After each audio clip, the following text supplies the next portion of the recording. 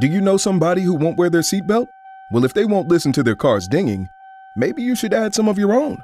Ding, ding, ding, ding. Go ahead, kids. Chime in. Ding, ding, ding. Hey, you on the street, tell this guy to wear a seatbelt. Ding, ding, ding. Yep, it's okay to speak up, because you know what? You could save their life. Learn more at buckleupva.com. A message from the Virginia Department of Motor Vehicles. Are you one of those people who thinks it's okay to drive stoned? I mean, what's the worst that can happen? You end up driving below the speed limit? It's no big deal, right? Wrong. The truth is, your reaction times slow way down when you're high. You not only put yourself in danger, but everyone around you. Talk about a buzzkill. Stop kidding yourself. It's not okay to drive high. If you've been using marijuana in any form, do not get behind the wheel. If you feel different, you drive different. Drive high, get a DUI. Paid for by NHTSA.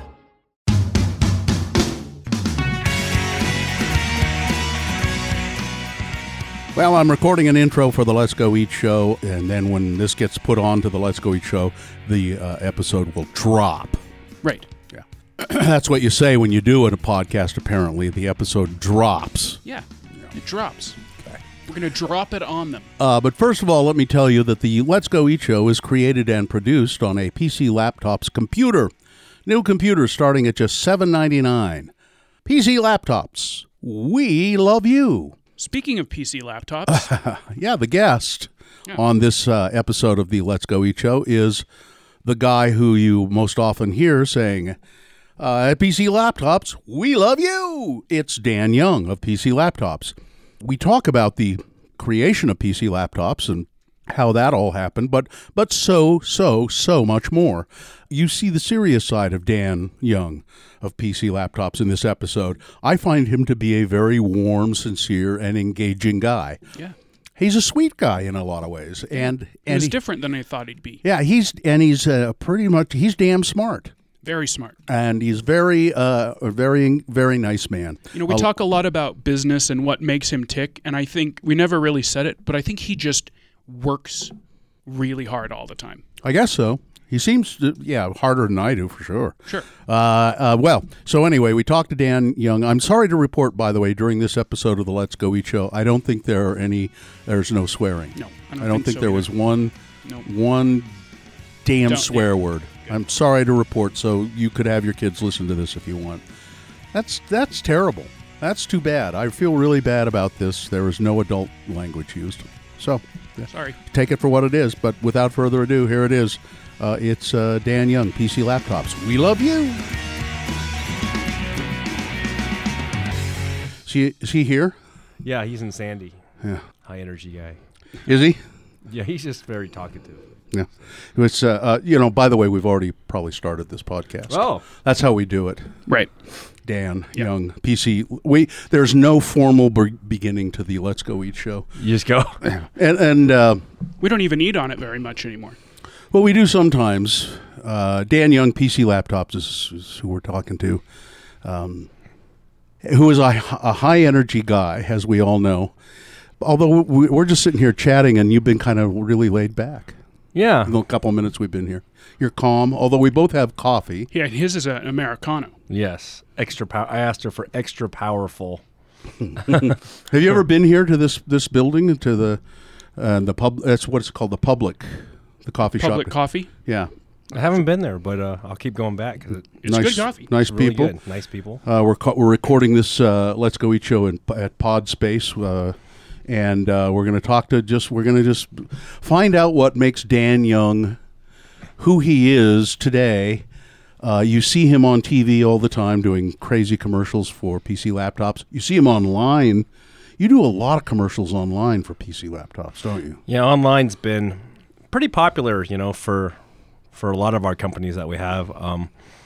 But, we've really embraced traditional media as well, because I think it all works. It just depends what demo you're targeting and how you want to target. You still do a lot of radio. You do TV.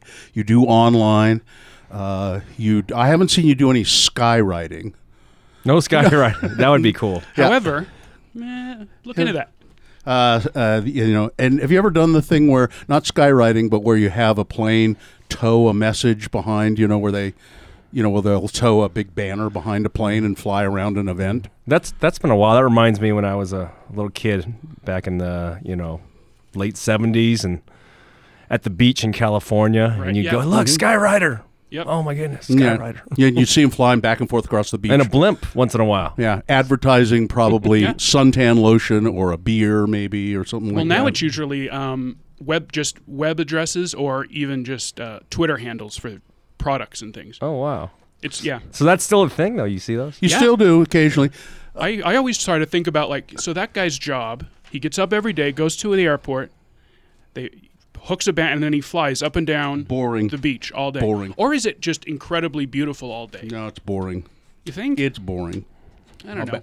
So Dan, you grew up in Southern California. Where? In that Sherman Oaks area, and then you're the beach area near Redondo Beach. Your mom and dad, who are both here in Utah now, Yeah.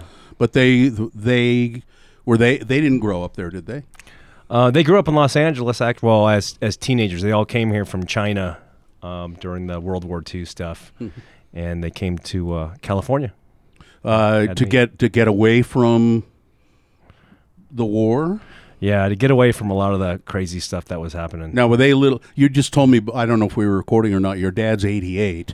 Yeah, So I don't know how. Was he just a little? He was a little kid. teenager. He was a teenager during World War II, and he's wanted to get away from the war, so he came here with his parents. Yeah, I would no. Just him, and he came here, and then my mom came here, and he got a job cleaning floors at General Motors as a janitor In Los Angeles. in Los Angeles, and then he got recruited by the U.S. Army to create propaganda for the U.S. Army to drop leaflets over different countries. So he was designing all those pamphlets for the Army. He worked for the Army for a long time. What a brave thing to do, though. Come here by himself.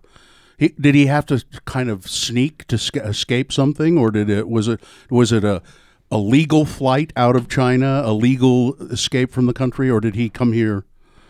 Did he have to?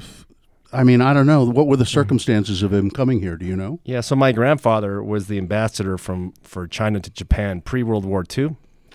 Not good relations between those two countries at the time. So literally, they tried to get him to work for some of the new regimes, and he refused. And Your dad, or your grandfather. grandfather. So they blew up their house, confiscated everything. I mean, it was pretty crazy. And so my dad, this is how his ties to the Army went a little bit. He helped a lot of American soldiers with different things in China, and they're like, "We'll get you to the U.S., man, and thanks for helping us." And they did. Yeah, and so he ended up in California. And did he know your mother in China? He knew her in China? They met in Los Angeles. Okay, so she came here by a different route. Yeah. And they met in Los Angeles. This is a great damn story. Have you told this story much to anybody, or? I don't think it's I don't think on any podcast. Not super deep, really. Yeah. I mean, it's a crazy upbringing that they had. I mean, people in China were being executed in the streets. I mean, it was crazy. And my mother told me they used to they poisoned all the kids' food, the rice bins for the orphanage. Like soldiers, the enemy soldiers were doing that. I mean, they were just crazy atrocities happening. She was in an orphanage. Didn't know her parents, really. She did, but in China, she had like 8 brothers and sisters, and mainly girls. And girls were not kind of expendable. Yeah, they weren't treated well. Yeah. So she was actually triplets. 2 of her sisters, they just threw them in the dumpster, literally at the hospital. And my her grandmother pulled her out. So crazy story. We went to an orphanage, and yeah. God, I want to interview your parents too. They've been through it. Oh my God! Yeah. So she made her way to Los Angeles. She meets your dad in Los Angeles, and they're pretty much really young teenagers or in their 20s, and they get married there. And your dad they're poor, and we're pretty poor, but they start having a family. Yeah. How many siblings do you have? 1 brother, 1 sister. Yeah. But they start doing pretty well. My dad was an artist, so he worked for Mattel for a while. And when he did good on his campaigns, like he worked on the Barbie doll campaign, he did really well, got some good bonuses. Sometimes things were tough, and then at a certain point in time, he got laid off, and that's when we went really poor. I mean, we were counting change to buy groceries. It was pretty crazy. Yeah. But so you consider yourself like a middle class Chinese American kid. Yeah, middle class, then spouts of massive poverty. Yeah, where we were broke and lost our house, and it was. You remember that? Oh, horrible! Like my parents were crying. My mother was crying because she didn't know how to feed us. It was pretty bad. They spoke Chinese in the house. Yeah, in the house, no. In fact, they said we don't want our children to speak Chinese in the house because if you're going to get along in America, people shouldn't be able to tell whether you're Chinese or, you're born here in the U.S., wherever you're from. You should be able to negotiate like the locals if we're going to live here. And it doesn't mean, though, they didn't like us learning some Chinese, but English would be our first language. Yeah, and so I assume you know a little Chinese, but not a lot. Just a little bit. Yeah. And how are you? Where do you fall in the order of kids? Are you youngest? You're the youngest. Yeah. Are you kind of the baby of the family? Like they treat you kind of like they dote on you and spoil you and the 7 years 7 years later. So your older brother and sister they moved on a little bit and here comes little Daniel. Is it Daniel? Yep. Daniel. There's little Daniel, and you were sort of. I bet you were kind of. You're the favorite. In a lot of ways. I mean, they, raising another kid. Right? Yeah. What do your siblings do? What are your? They're both geniuses when it comes to academics. My sister's like master's degree. My brother's like he's a psychology degree, master's degree. They're super smart. I never made it with academics. I think I had a 1.2 GPA through high school and little college, And what do they end up doing for a living? Your brother and sister. So brother, he's a writer, and he writes like meditation programs and things, and he loves it. Is he here or in L.A.? Boulder, Colorado. Boulder. Oh, the heart of hippy dippy meditation and. Yeah, he's like the Chinese hippie. He's awesome. Is he really? Yeah, he's cool. He's got the big ponytail and really cool. He's meditating. He like levitates himself. Does he? He's awesome. Yeah.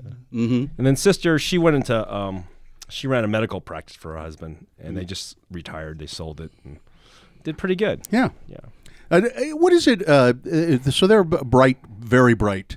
What is it about the Chinese? There's this kind of Asian or Chinese stereotype that the prize of learning, and you know what I mean. And they really want to pursue it's like the parents. You've got to learn. You've got to be academically. You've got to be academically successful. There seems to be a demand on that. How does that play out? Did your parents demand that? My parents at first demanded that from my brother and sister, but because I was such a delinquent, they kind of gave up on that concept. You broke you broke their spirit. Well, my dad was an artist, remember? Yeah. And so he's like, man, you got to do what you love. You don't have to do anything, Dan. Do anything you want, but do amazing things, So they were very low pressure. I mean, they wanted me to go to college and get this degree, and I ended up getting it, by the way. But the main premise was be happy and be a good human. I saw something that you had said about you had a period of your life growing up in L.A. where there were temptations of life that you could have gone down and maybe started down some wrong paths with gangs and stuff in your neighborhood. Talk about that a little bit. Yeah, well, as a child, I didn't have a really big physical stature. I was kind of a skinny kid, runt kind of dude. And I was bad academically, so sometimes when I was little, kids actually would call me retard. They're like, dude, you can't play sports. You're getting Fs, So I was always the last kid picked on the team and stuff, and just was scared to talk to people, very introvert. And then I met this guy named Tony, and he's like, man, you hang out with us, you're going to be pretty safe, popular. We'll get you a car. We'll get you money. You can have everything you want, and no one will ever bully you again. So I started hanging out with those guys, and it was true. But we got into some big trouble because all that didn't come without a price. But it taught me how to be extrovert a little bit, and it taught me how to be fearless, and it got me a little materially motivated at a young age because we were so poor and literally come from my poor. I remember I came home and I gave my mother $4,000 in cash. I go, Mom, here, you can buy food. Where does that $4,000 come from? I'm like, oh, we're selling T-shirts at the beach, Mom. And she's like, oh, thank you for helping us make a big difference. So I saw my mom happy, and then it came to this big thing where we got in trouble. We were only 15 years old. I was only 15. And we got in this big trouble. And I went to juvenile hall.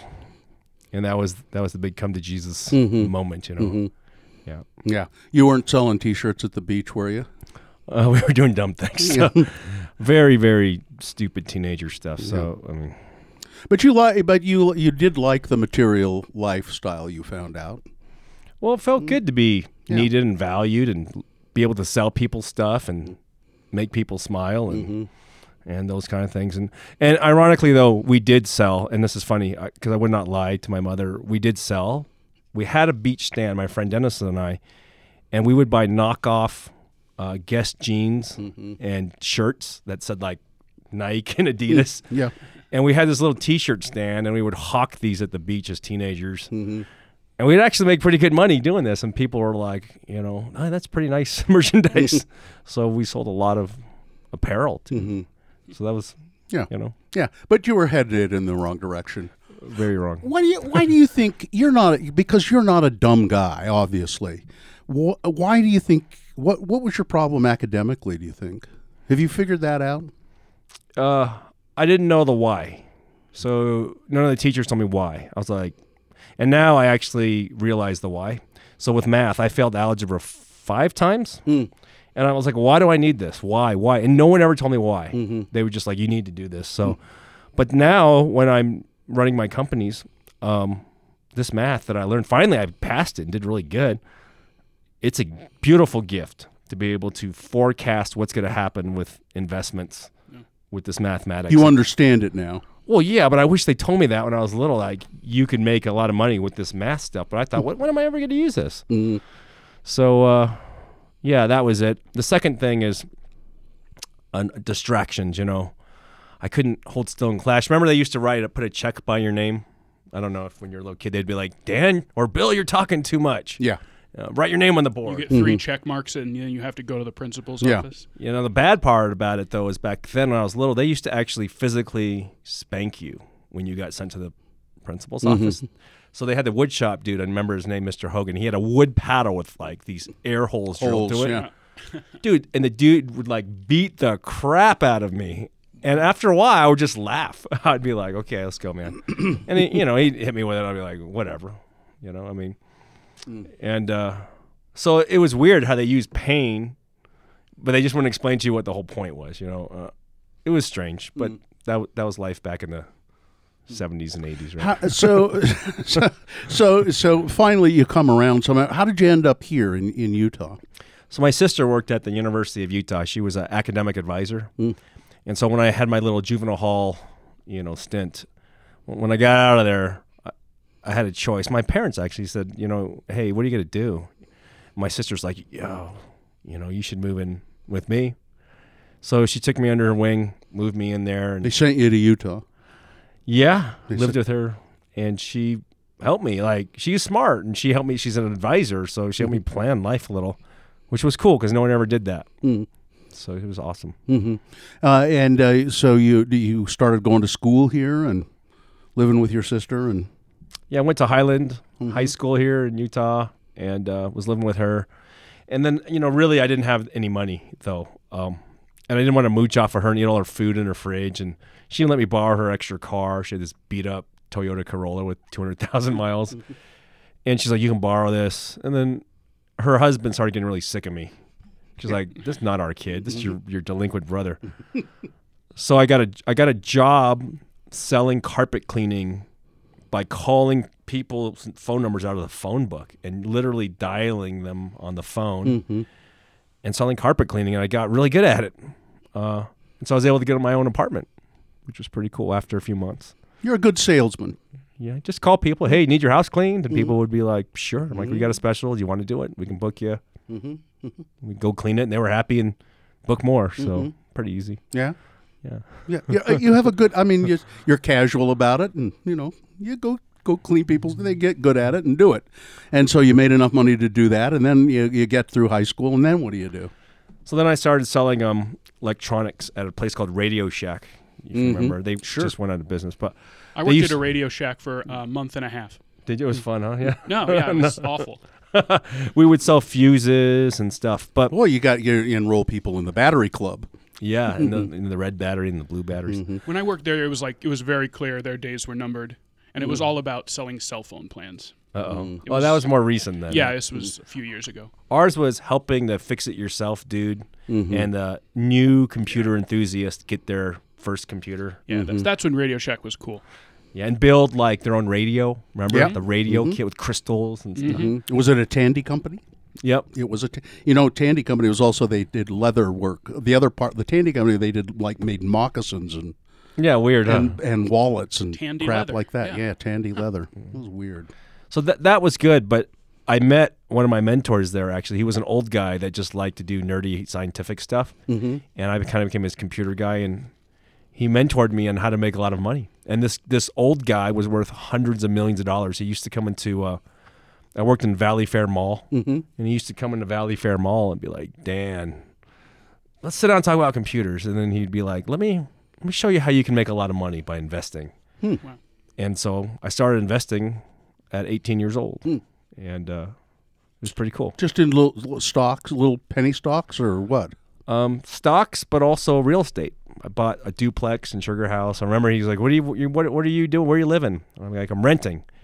And so I bought a little duplex, I remember, for $52,000, and rented half of it out to a friend. You lived in one side, and I lived in one side, but his rent payment covered the mortgage payment. And then like 2 years later, some dude comes in and offers like $180,000 for it. And I was like, what? And then the real estate guy's like, yeah, buy some more. And I'm like, okay. So it was all by chance, really, meeting this cool dude. And then he taught me about, investing in the stock market and those things. And I didn't have that much money. I only made like $17,000 a year at Radio Shack. But every month I'd save a few $100, a couple $100. And it was just a chance meeting with this customer at Radio Shack. Great old dude, man. Sit down and still around? No, I think it's been so many years. But he was cool. He would bring me, that place in the mall. What was it? A hot dog on a stick? Yeah, still there, I think. Yeah, he would like bring, hey man, you have the computer. I brought you some food. Yeah. So I was like, thanks, man. Nice. Yeah. Yeah. Great education. That was better than all the college I did. Yeah. So you were going? Did you go to college at the same time you were doing all this? Yeah, Salt Lake Community College, because when you have a low GPA, they're a little more accommodating. Yeah. That's Salt Lake Community College. I've come to know a lot about them over the years, just from being in radio. And you do ads for them. You get to know some of the people who go there. It's it's a great place. Great school. Yeah, wonderful, because you can work and learn if you want to learn. And they'll do things around your schedule. And yeah, so you went to Salt Lake Community College, worked at Radio Shack, and ate at hot dog on a stick, invested in real estate and stuff, all at the same time. Yeah. Met my wife at college at 19. Yeah, which was cool. The woman you're still married to today? Yeah, I mean, best thing about college ever. Yeah. Because I remember when we started let me go to the next thing. I went to work at this place called Silo, which is like Best Buy. I remember at the Silo stores, yeah. And I was the crappiest salesman there, actually. They had 5,000 people, and I was like 4,200. I was so horrible. Why? But I still made $20,000 a year instead of 17, so it was a raise. You know? There you go. Well, you're a pretty good salesman. Why were you so bad at Silo? I don't know. I just didn't get the knack of it. And I talked to this guy named Ron, this crazy guy from Texas who used to smoke 2 packs a day, my boss. And he'd be like, Sally, you're going to make me look bad. And literally that was his voice. You're going to make me look bad. So, and he would pull you out literally in the hallway. And if you didn't sell, he would smoke these cool cigarettes and blow this cloud of smoke in your face with all his spit. Yeah. And he'd be like, "You're making me look bad, son."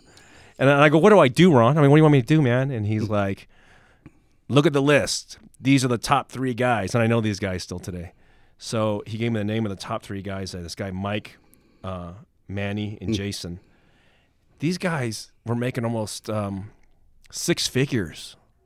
Really? Yeah, as like It's like selling, as I recall, they sell washing machines and camcorders. I mean, it was Computers. like a little bit of everything. Yeah, Yeah, it's everything. Yeah. Like a Best Buy kind Yeah. of. And so those 3 guys, I took them to a hamburger. He goes, take them out, learn. I'm like, so I took them all to eat, and they taught me their skills. And within What was the secret that they had that you learned? each one had a skill, Yeah. but not one had all.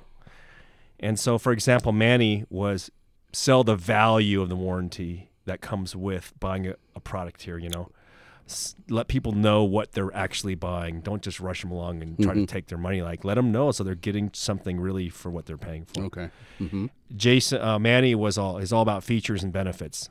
People got to know what features are on that gadget and how it's going to make their life better. Yeah, I'm a features guy. I like to know about the features. That's me. Yeah. And then Jason Robles, he actually still sells Jeeps out here in Utah. He just taught me, man, like, be friends with everybody. Be the most likable guy in the world. Ask them about their family and care. Like, care about people.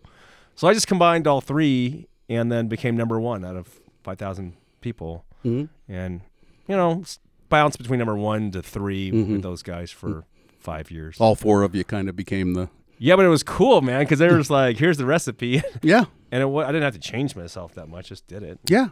I'm really enjoying this story. I got to tell you, Dan. This is a great story. Thank you. How's your And so, when did you get married to your wife that you met at Salt Lake Community College? You met her at age 19. 19 years old. You were 19. Did you get married right away? After 6 months. Yeah. So you're like 20. You get married. Well, I met her early 19. Just turned 19. Then we got married at 19. That's not supposed to work, Yeah. It's not supposed to work out. Yeah. You get married, you're 19, 20, you have no idea how much I'm enjoying this, by the way. It's crazy. You're She's just- so awesome. No, I just am enjoying this because I say that's not supposed to work out, and you're so genuine, by the way, when you say, yeah, but it does. And it's real. I like it. It's more because of her, how patient she was. Probably. It wasn't because of me. It's probably true. So you get married. You're working at Silo. You're doing all of this stuff. You're still going to school. You start a family right away? No. You waited for a kids while. for like 7 years after. Yeah, there was a smart move. But Ron, remember the smoking boss? Yeah. He's like, Dan, I got bad news for him. Like, what? He goes, we're screwed. I'm like, what? He goes, the company that owns us out of England, bankrupt. Next week, no job. Liquidation sale. Yeah. You get to stay through the sale? And I'm like, yeah, I guess. He goes, what are you going to do? Go work at Circuit City like everybody else, or RC Willie? Yeah. I go, probably. And he goes, you shouldn't. And I go, why? He goes, because you're better. And I go, what do you mean I'm better? He goes, look, I'm going to give you the list of all the customers that you sold extended warranties and computers to, and I want you to call these people. I'm like, okay. So he gave me this list of just the customers I had sold computers because we had rapport. And I called them and I said, hey, you've probably seen this company's announced they're going out of business. Here's my pager number. I got a pager. And I want you to page me if you need help with your computer, and I'll call you back, and I'll come out or whatever and honor the warranty. And my wife's like, why are you doing this? And I go, because Ron told me to do this. She's like, Ron, he's an idiot. I'm like, no. I go, this is good. She's like, well, I guess you can do this. And so that first year I lost $25,000, more than 25 grand. It was all our savings that we had made on like that first house. I had some equity, so I lost all that. And I was thinking, I was this close to becoming a heating and air conditioning salesman. I was actually going to go do it. I heard it was good money, Yeah. Sure. And then suddenly, this next year, my beeper started going off the hook, and it got busy. I mean, people were saying, hey, I want to buy stuff. The businesses, and it was incredible. And then one customer bought hundreds of these $3,000 really powerful computers. And I remember like we had made literally like $100,000 in the deal. And then that year we ended up writing $1 million in business. And then my wife's like, good thing you listen to Ron. So Ron said, call these people. So what, you set up kind of your own company out of just calling those people? You set up your own company? Is that how that worked? Yeah, a little LLC. And my pitch was simple. Let's say it was you, Bill. I'd be like, hey, Bill, Dan over here at Silo, as you've heard, we're going out of business. You bought a computer from me. You've been a client for years. I have your paperwork here. Here's my pager number. Look, if you need computer help, I will honor any labor or anything like that for free. If you need to buy parts, I got to charge you, but I'll give you a good deal, you know? But just call me, okay, if you need anything. And you know, you'd be like, cool, all right. All right. And so people would call you occasionally for parts, and where would you just get the parts wholesale and pick up the parts wholesale and then install it? You know, and you know, that's where I came with the lifetime service guarantee thing. I'm like, hey, you buy a computer from me, I will do the labor for you for free forever. You know, I will need to make money on parts so I can stay in business. Right. But I'll take care of you, and you can page me anytime. But pretty soon, I was working 100 hours a week, and I had to hire help. Yeah. And so these people, you know, they buy the computers from you, and you're kind of fixing them, making a little bit of money on a part here and there, and then they start saying, well, I want to upgrade to a whole new computer. And then you start selling. That's when you start making money. That's when you start selling them whole new computers? Yeah, and it was interesting. I remember, do you know Tony Toscano? Yeah. So Tony used to own a computer store called QED. Okay. And quite easily done. It's funny, years back. Yeah. And I started thinking to myself, hey, I got all these other computer guys out that have computer stores, and they're buying parts, and they're paying X number of dollars for it.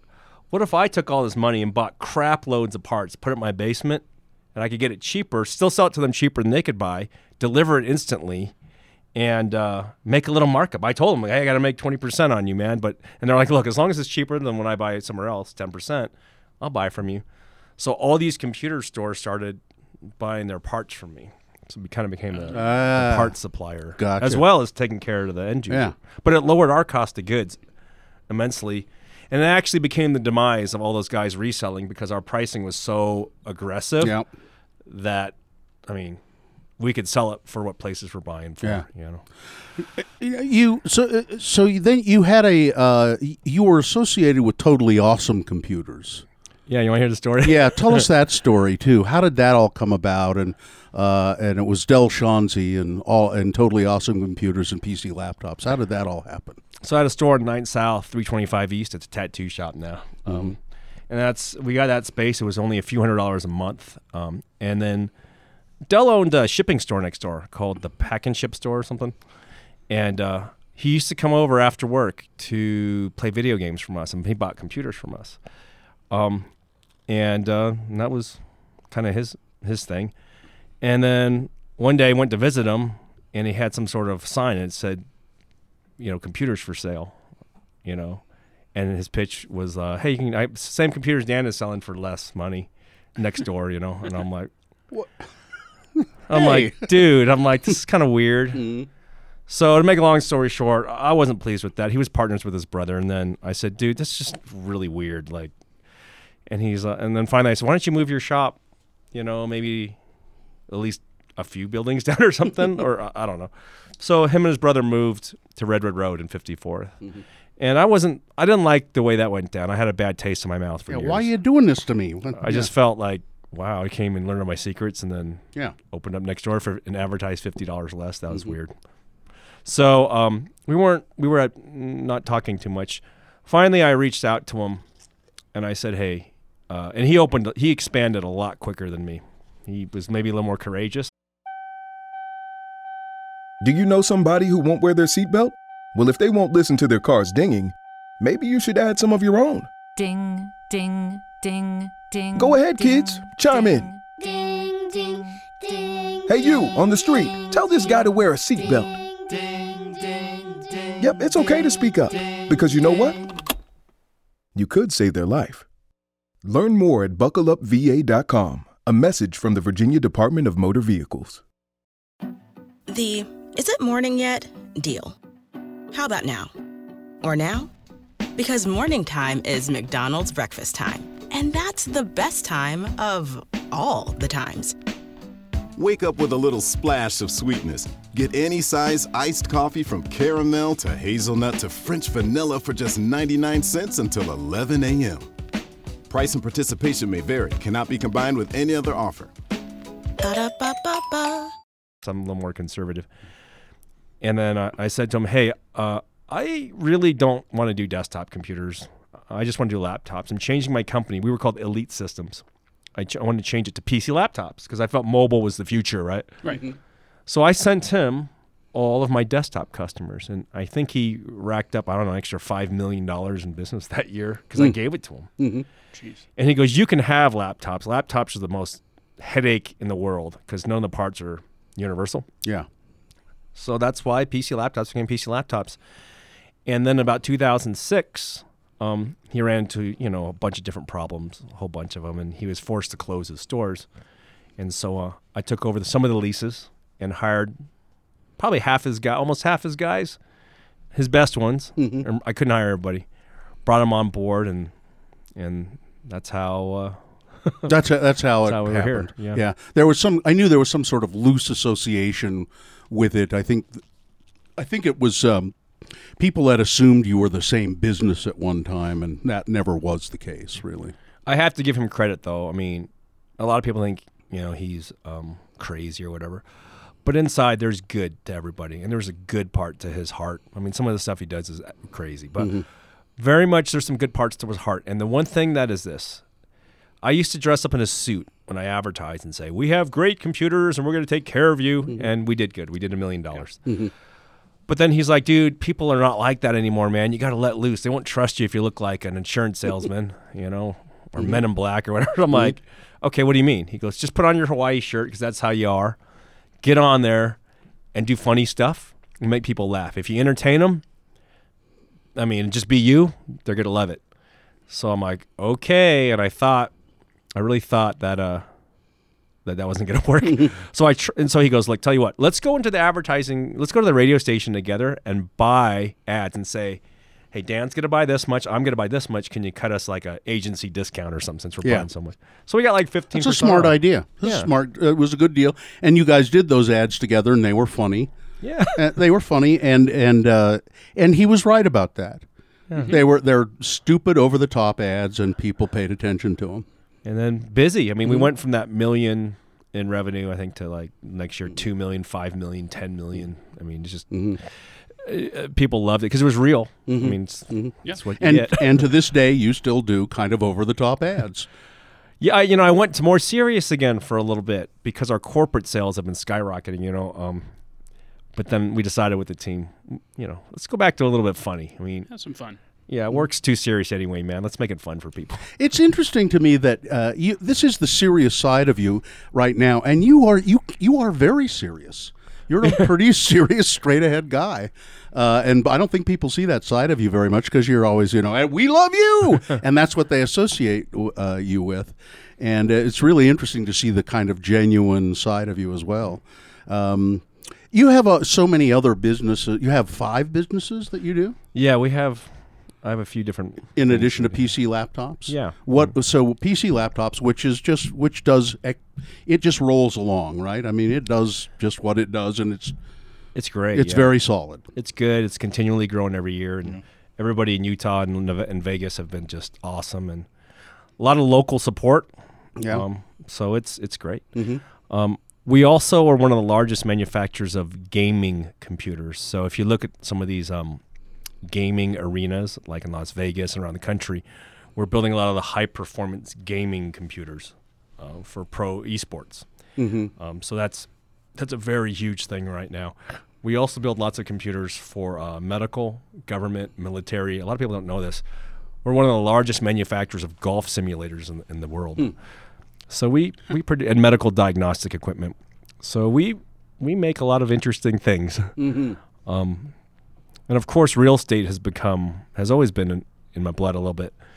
But really, that was still a mistake because we started buying real estate because, you'd pay rent to your landlord for a store. And some of these guys were retiring, and they're like, Dan, you want to buy this little strip mall? I'm like, I can't afford the strip mall. They're like, well, I'll finance you. And your payment will be about what you're paying for rent anyway. I'm like, well, I guess if it's no more money, I'll buy it. They're like, okay. So we ended up buying a bunch of commercial real estate by mistake over the last couple decades. And then commercial real estate, land prices went up pretty heavily. So, been pretty lucky, with that. I see. You accidentally became a commercial real estate. You accidentally became very successful. That was weird. Logically it's the same price. So, okay, I guess. And then something weird happened in 2013, 14. I had a professor from the University of Utah come in. He was like a part-time professor. And he wanted to buy like 5 computers. I don't know, and they were expensive. They were like $5,000 each. And I'm like, what are you doing with these for your class? He goes, yeah, we have a project that we're doing. This is 13. And he's like, it's called Bitcoin. And I'm like, what's Bitcoin? He goes, well, it's this blockchain, blah, blah, blah. Okay, we'll build them for you. He goes, now, one thing I would recommend you do, Dan, here's the design and what you need, and here's the code that you need to put into mine. You should set up a couple in your warehouse, get a bunch of these Bitcoins, and see what happens. And I'm like, okay. So he bought these computers, and then I set up a couple of these computers. And so in 2014, we built 4,300 mining rigs and filled a whole warehouse with them in 2014. Wow. I remember our electric bill was like $50,000 a month. It was crazy. And it did really well. Bitcoins went up to like $1,500 from like $5 or something. And it was crazy. And we were just like, we're rolling in it. And then I brought in some different people to invest in it and things. And then Bitcoin dropped to $150, like from $1,500. And then everyone was like, I want my money back. So a lot of the guys that got involved, I just gave them their money back. And I'm like, just give me your Bitcoins, man. And it turned out to be crazy. I don't know. I understand very little of what you just said. When it comes to Bitcoin, I hear about it, but it's something that is not clear to me how this all works. You set up mining. I can explain it to you very quickly. So okay. I'll give you the quick, easy. Okay, give us a Dumb Bitcoin. it down a shade and let us. Give us a Bitcoin lesson. So I want you to think about Bitcoin is basically a giant like ledger. So, like your checking account ledger, like you show money going in and out, right? Transactions, like a statement, like a bank statement. Okay. It's a copy of everybody's bank statement who transacts in Bitcoin, and it's all stored on everybody's computer, right?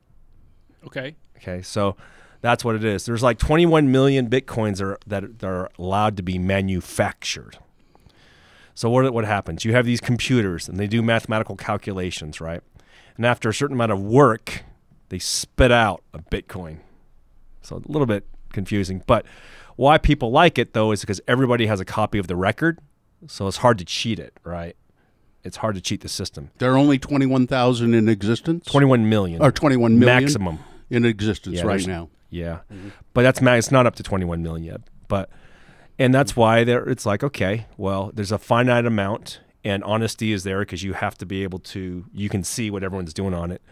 And that was the whole concept. And of course, emotions came into play, and that's why it went up to like $20,000 for a moment, because everybody was hyped on it. And then now it's gotten boring. And so now it's down to $3,500, and I don't know, maybe it drops to $150 again. How do you acquire the Bitcoins?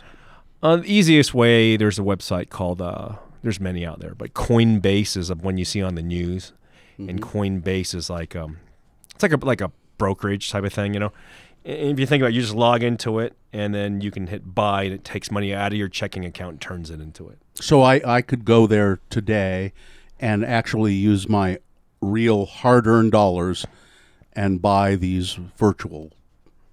I would be essentially buying virtual dollars. Virtual dollars. Now, here's the thing, though. Remember, Bill, it could drop to zero. But Warren Buffett and all these guys say that it's the dumbest thing in the universe. Yeah, because there's nothing to back it. Because but really, is there really anything to back my hard-earned dollars? There used to be gold, but there isn't anymore. It's just what we all agree upon. It's all virtual money, isn't it? It is like the dollar's worth really nothing. It's what you we- feel. It's what we agree upon. Yeah. Yeah. And that's the same thing with this stuff. Yeah, and so I mean, so what I understood about, I guess I do understand Bitcoin, and there are people who have said that they.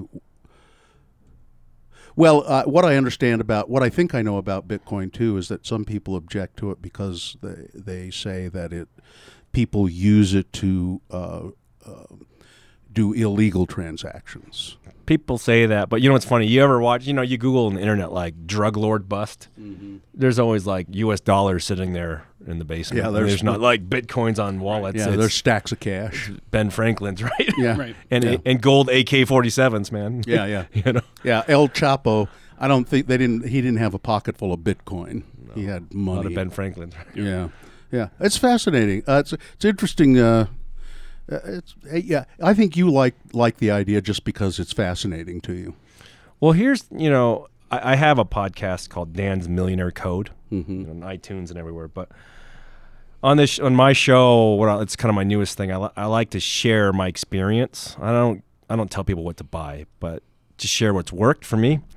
And I bring in, and you were on, I bring in people that are superstars in whatever area of their life, whether it's financial or healers or influencers, people that change the planet. And these people share their experience to better the world. And that's been my big thing now. And one thing I teach is this for investing is, it's easy to buy investments when things are hyped. Like when homes are hot, like, when real estate's hot, everyone's like, I want to buy a new home. It's probably the dumbest time to buy, right? When stock market's skyrocketing, people are like, I want to buy stocks. And when Bitcoin, everything. But the smartest time to buy, I always say, is all the time. Mm-hmm. And so I say a consistent amount of money you're willing to lose every month that you set aside to buy, invest in stocks, real estate, cryptocurrency, whatever you're going to do. And be very consistent. Take the emotion out, set a mathematical number, and just, let's say it's $50 a month or $100 or $1,000, whatever you got. And just do that every month. You're going to catch the highs. You're going to catch the lows. But people say, Dan, you're so lucky, man. You're making millions of dollars from everything. And I'm like, yeah, I do. From many things. And I do because that old guy at Radio Shack said, just take a couple $100 a month. Start now. Mm-hmm. I mean, now's a better time than never. And just do a little bit, man. Like, don't freak yourself out. Do a little. And the best time to buy, obviously, it's easy to say this, is when there's fear, right? Everyone can say that, but try being scared and buying something. Yeah. And that's why I say that regiment, whether it's you're courageous or fearful, don't overextend. Mm-hmm. And that seems to be at least one of the biggest, most common pieces of advice coming from billionaires that I've interviewed and millionaires that are worth hundreds of millions, is still that consistency. Yeah. I mean, it's what people who they say if you want to put your money in the stock market, that's what the mutual funds and the I don't even know what you call them, and I have money in them. The bonds that you buy, the mutual funds, I guess, where you buy you have a little piece of a whole bunch of different stocks, and they all perform kind of differently, but you have just a small portion of each one of them, because they'll all perform differently, but the whole fund is what performs, and and they'll go up and they'll go down. You just stick it out for the long run, and hopefully you're with one that performs well through the long haul, and don't get panicky. I get really worried though for friends sometimes because they just trust the 401k or whatever their work provides them and says, they're just going to take care of me. But a lot of people don't realize a lot of companies, they have these money managers and they make a percentage every year, and they take this and you don't know it. There's also investments that have, a thing called a load. So when you put money in, it's called a front end load. They take a couple % of your money as a commission. And then when you sell, they take another few %. And then every year, they take another % or two. So literally, they're like little vampires sucking the life out of you, and you never knew this. And the way to figure that out is to make sure you do understand what you're putting your money into. It doesn't mean you need to be a financial expert, but read, study. Yeah. Yeah. It is hard to do though. Money for somebody like you, it just comes naturally to you to understand it. I think you just sort of get it. For somebody like me, I don't get it. Well, I want you to think about this. No, I am I'm a very slow learner. I mean, algebra 5 times, right? 6 times almost, right? The thing about it is, like, I force myself to learn. And now with, like, Google, right? Like, you just watch YouTube videos for a weekend, like, and anybody can become an expert on all the terms of how, the stock market works or how real estate works or how a profit and loss statement works. And this is stuff that, I mean, one weekend can make you like smarter than 90% of people a few decades ago that didn't have the internet went to school for 8 years. Right? I mean, do you have predictions about how do you think things are going to go with the economy right now? Oh yeah. Now my crystal ball is broken, but if it were functioning, I would say that real estate's pretty hot right now, and it's going to cool pretty fast. And Bill, we've been around for a while. And we've seen all the cycles where everyone's like, oh, sugar house is hot, buy. And then people bought the high, and then it dropped in half, and then people were dumping it and losing their homes, right? Yeah. So I would say that everything is probably going to cool fairly quickly. But that shouldn't be a time of fear. But a few things are going to happen. Remember back in 2008 and 9, and you remember like Y2K time and all this stuff. We go back. Yeah. Right? And you remember the 90s, right, and the 80s. So, okay. So this is the same cycle. So this is why people should simply talk to folks who've been alive for a few, many decades and say, okay, what happened? How did you feel? How did you deal with it? And I think most guys and girls are going to say, that have been around for a while, are going to say, it's the same cycle every decade. 8 years to 15, I don't know, 8 to 15 years. I think stock market will have adjustment. Housing will have adjustment. Interesting to see what interest rates will do because inevitably they'll rise. And if they rise, that's going to make money very expensive, which makes property go down significantly.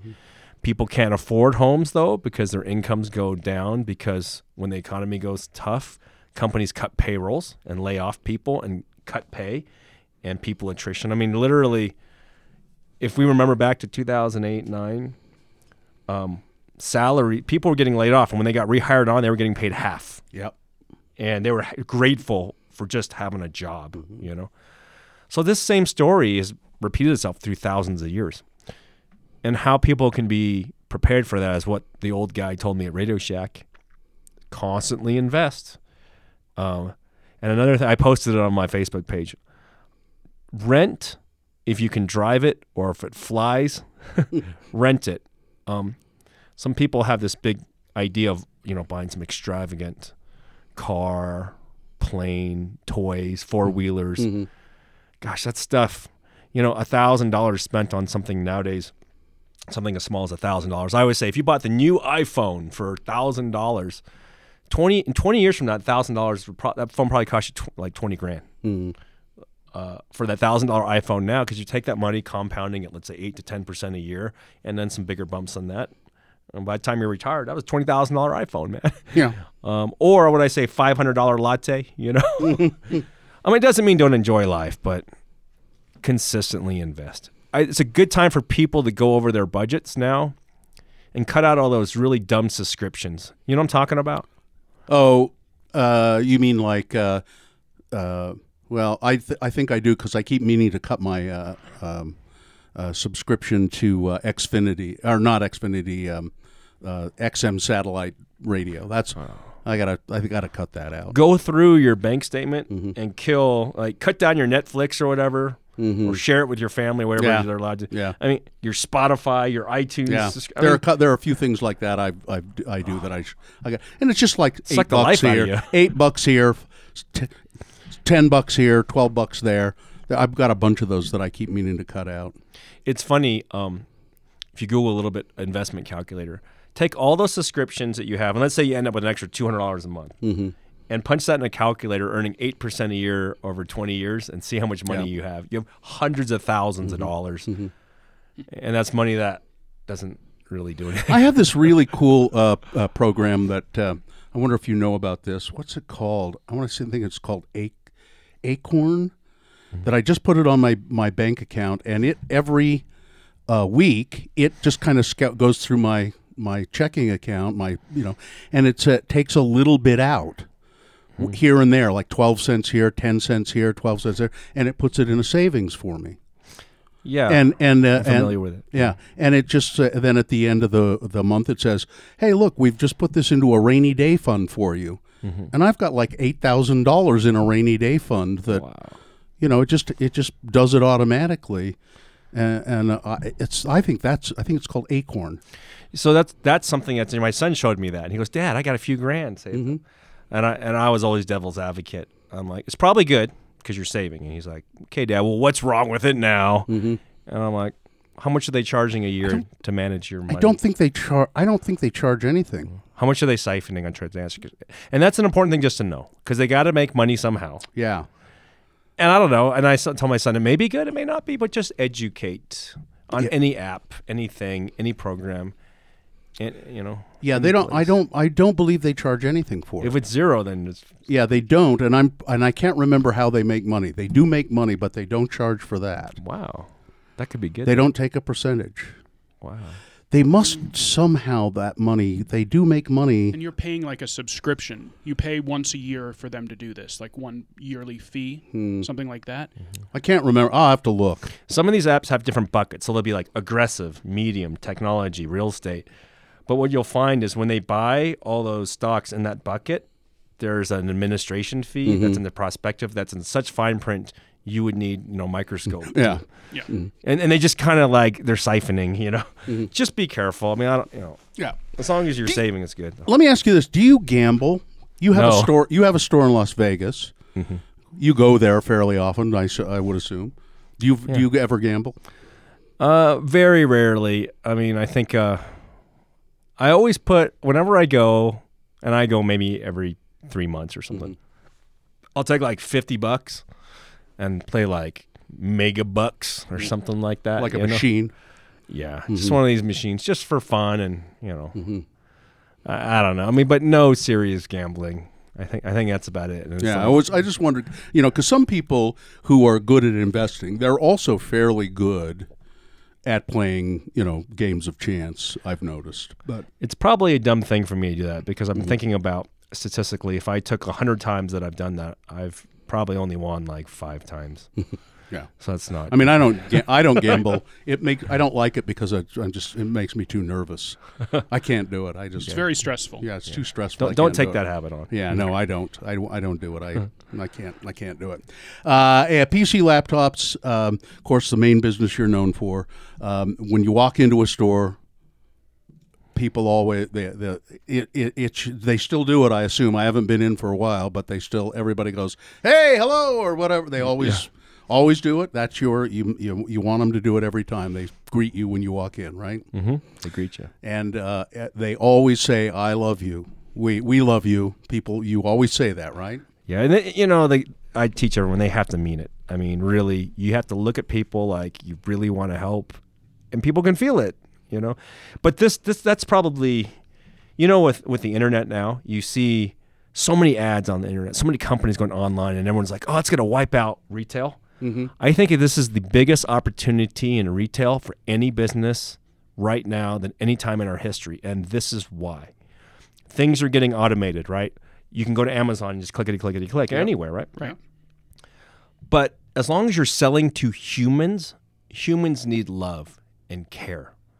So whether, someone's selling a car, a computer, a phone, or whatever, you're selling a restaurant, that human interaction and caring makes you want to go there. Like we just got this coffee at, what's it called? Public Coffee House. Public Coffee House. And the lady working there was so nice. She was. She's like, I go, "I need lots of caffeine." She's like, "Well, let me offer you this caffeine." And now if that was a robot, I mean, I don't care that I literally probably would have paid another $2 for this cup because the human being cared. Like it makes you feel good because we're humans. Yeah. And until we are cloned and turned into the Borg or something, we're gonna need that. Yeah. So I want to ask you. This is the question everybody's always asked you. So I'm sure you have an answer. But so I just started this business, a couple of businesses. Oh yeah. What is your advice for people who just started a business? Do you have Oh, I can give you. Well, let me give you like the 2-minute one. Yep. Okay. All right. Let me give you the wisdom here. Let's see. If you're just starting a business, make sure that you have mentors. So find out who like the most amazing podcast Jedi is in the universe, and establish some sort of rapport. And there's probably a whole bunch of them, but pick like the top 3, kind of like I did with the best sales guys, right? Mm-hmm. And talk to those guys and ask them, hey, I'm going into this podcast business. Can you give me any advice? And people that are good people, they're not going to be all secretive typically. They're going to give you sound advice of how that business works, okay? I can't tell you how important that is. And you have to offer some sort of value for those people. And so like some of my mentors are billionaires and like they don't need money from me, but they can use someone to talk to when they're having marital problems or problems with their kids or need advice or someone to cry on, shoulder to cry on. You be that person, right? Now on an actual practical level, I would say make sure that you have, an Excel spreadsheet. We're going to math here. I know this is a pain in the but you have to write down all your income coming into your business and all your expenses on a sheet, okay? So all those things every month. And that turns out to be what they call a profit and loss statement. It's a pain, but you have to do it because you don't want to be blindsided at the end of the month. And they say, who was it that they say that it was a weird religious thing. I don't remember who said it. I think it was like the Israeli army said or something when they're, but it was like God tends to be inside of the army with the most ammunition and largest artillery. Yeah. That's just how history goes. Yeah. If your business runs out of money and you can't pay your rent or your people, it's not going to happen. You got to be prepared for tough times. But if you have that profit and loss statement, how much money is coming in, how much is going out, okay, that's important. Also, you don't want to be cheap, but you don't want to be wasteful. So for your business, obviously you need the right equipment and mics. Looks like you have some nice mics here in the equipment to be able to put a quality product out. Mm-hmm. But a lot of companies will get romantic and they'll be like, well, we need to have Italian leather chairs. And it's like, how's that going to help? Just don't get wasteful with that. But more importantly is a process template. And what does that mean? This is a pain to do, but you got to do it. You got to write down an instruction manual of how your business runs correctly. So you got to write down daily. Okay, this is how Monday rolls. Tuesday, Wednesday, Thursday, Friday, weekends. Mm-hmm.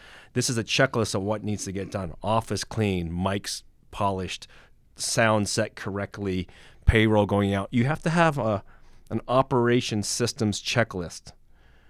Okay. Because quality is the lack of variance. That was taught by W. Edwards Deming, the guy who turned Toyota around. Quality is the lack of variance. Mm-hmm.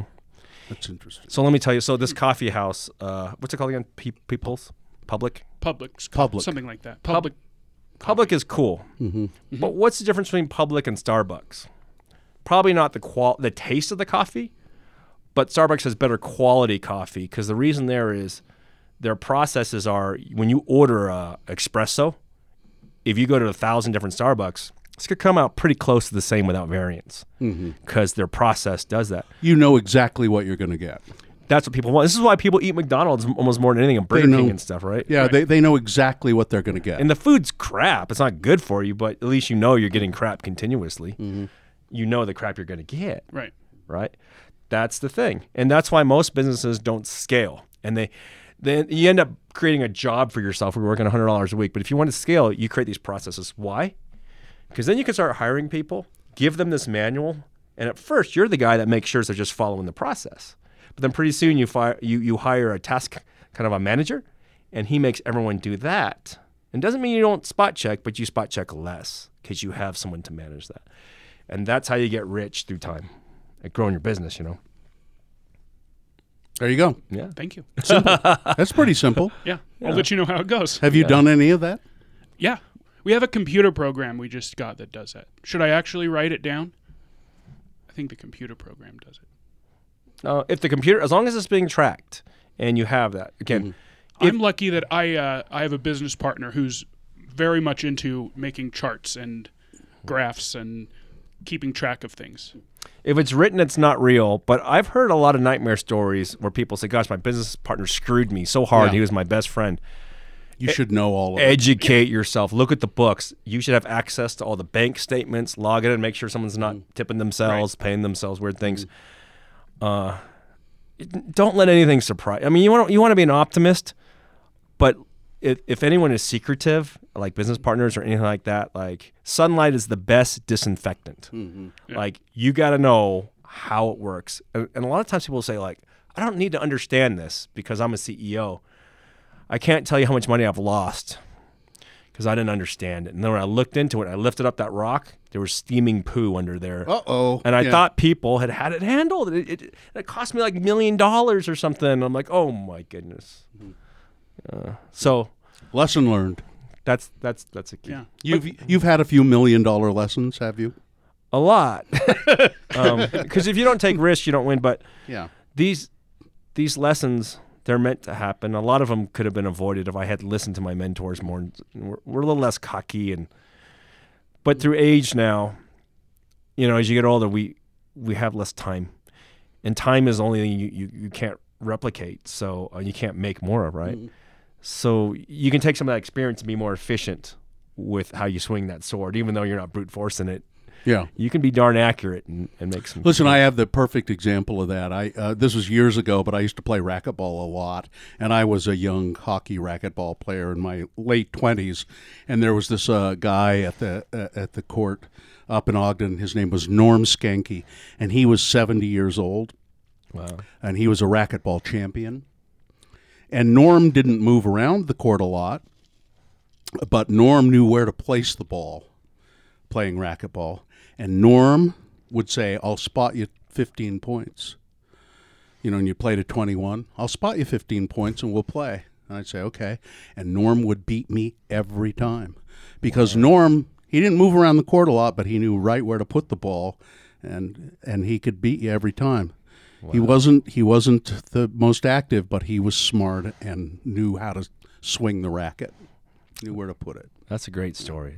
Yeah. Very true. Yeah. He was an expert.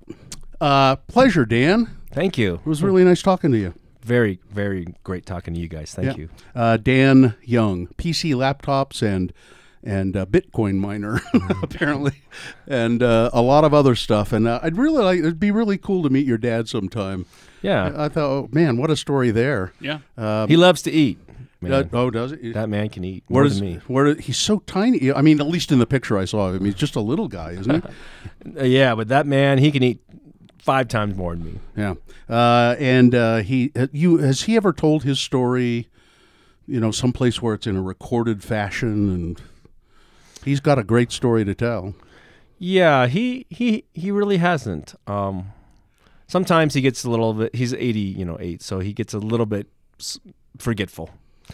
But if you hold his hand, he'd probably be happy to tell you. You ought to get it. You ought to get that story down. Make sure that it's preserved somewhere and have that story preserved because it's a good one.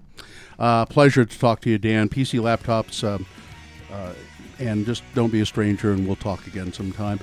Plug your podcast. Oh, Dan's Millionaire Code on iTunes, Spotify, Google Play, everywhere. Mm-hmm. All right.